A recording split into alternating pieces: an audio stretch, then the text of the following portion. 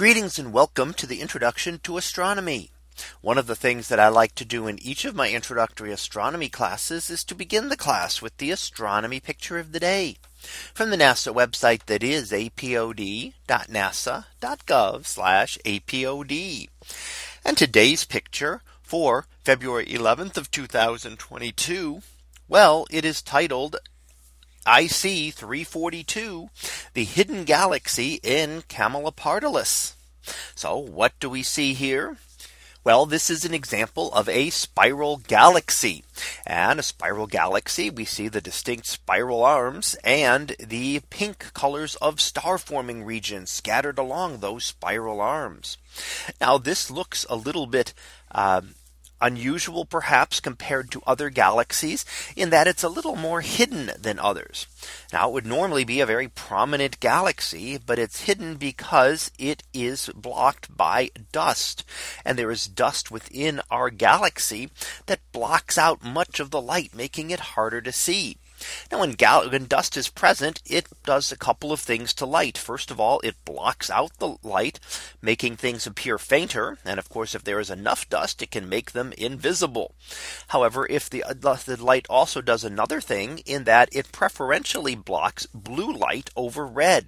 It is very good at blocking short wavelengths and not as good at blocking the longer wavelengths.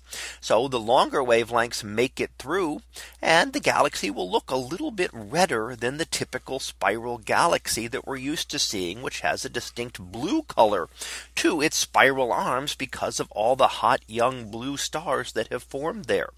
So even though this is enough that it young enough and still has undergone star formation in the relatively recent past, it doesn't have that blue color that we tend to associate with a lot of images that we look at of different spiral galaxies.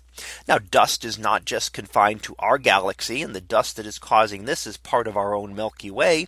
But you can also see the dust within this galaxy as well. The dark regions kind of following along the spiral arms are dark dusty areas, which would cause this same effect to other galaxies that someone in this galaxy happened to be looking out. If you were looking out through the plane of the galaxy, you'd be looking through all that dust, making objects in that direction much harder to see.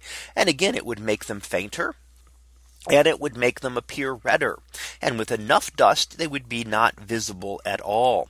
And this is one of the reasons that we use things like infrared light, which has an even longer wavelength than visible light, to be able to peer into dusty regions, giving us a glimpse into them.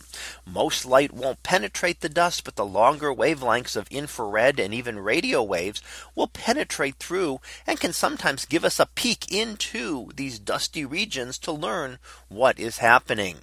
So that was our picture of the day for February 11th of 2022. It was titled IC 342, the hidden galaxy in Camelopardalis. We'll be back again tomorrow for the next picture. So until then, have a great day, everyone, and I will see you in class.